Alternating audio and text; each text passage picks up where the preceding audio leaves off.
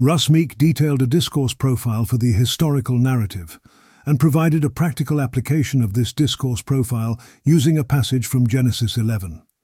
The discourse profile is a structured scheme that categorizes different verb forms within a historical narrative. This scheme serves as a tool to understand the construction and flow of the narrative. At its core, the discourse is built around the baseline, which is analogous to the backbone of the narrative. The primary verb form here is wayitol, with another crucial event being the isolated wekatal.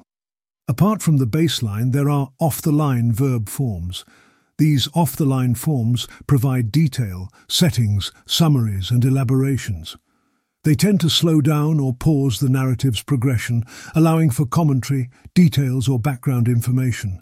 Some examples of off-the-line forms include 1. Ex-katal, which is fronted. 2. Direct speech, typically introduced by specific Hebrew terms. 3. A relative clause indicating past background with katal. 4.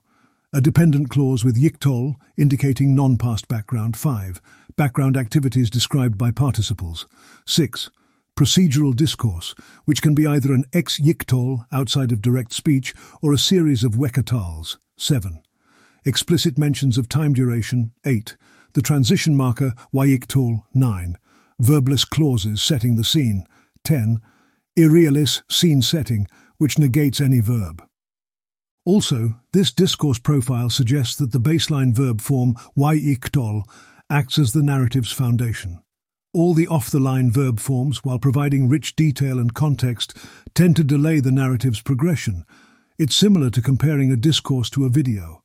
While baseline forms keep the video playing, the off-the-line forms pause or slow it for emphasis. However, the scheme doesn't rank the importance of different verb forms. Instead, it provides a tool to understand how different verb forms contribute to the structure and rhythm of a historical narrative. Moreover, Meek delves into a real-world application of this discourse profile by examining the verb layout of Genesis 11. The passage recounts the story of the Tower of Babel. The narrative begins by establishing that the whole earth used the same language. As people migrated east, they found a plain in Shinar and settled.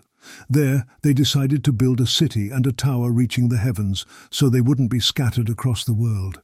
They used bricks as stone and tar as mortar. However, when the Lord saw the city and the tower, he remarked on the unity of the people and their shared language. He noted that with such unity, there would be no limit to their achievements. To prevent this, the Lord decided to confuse their language so they couldn't understand each other. As a result, the construction of the city halted, and it came to be known as Babel, because it's where the Lord confused the languages. Consequently, people were scattered across the earth. Throughout the passage, the verb color scheme, as outlined in the discourse profile, is applied. For instance, the verb wayiktol is highlighted in blue, representing the baseline events of the narrative. In contrast, other verb forms, like the perfect form highlighted in red or the imperfect in gold, show additional layers and nuances to the story. In conclusion, the discourse profile for the historical narrative provides a structured framework to analyze and understand the intricacies of Hebrew historical narratives. By categorizing verb forms and demonstrating how they influence the narrative's progression, it offers valuable insights into the storytelling techniques of ancient Hebrew texts.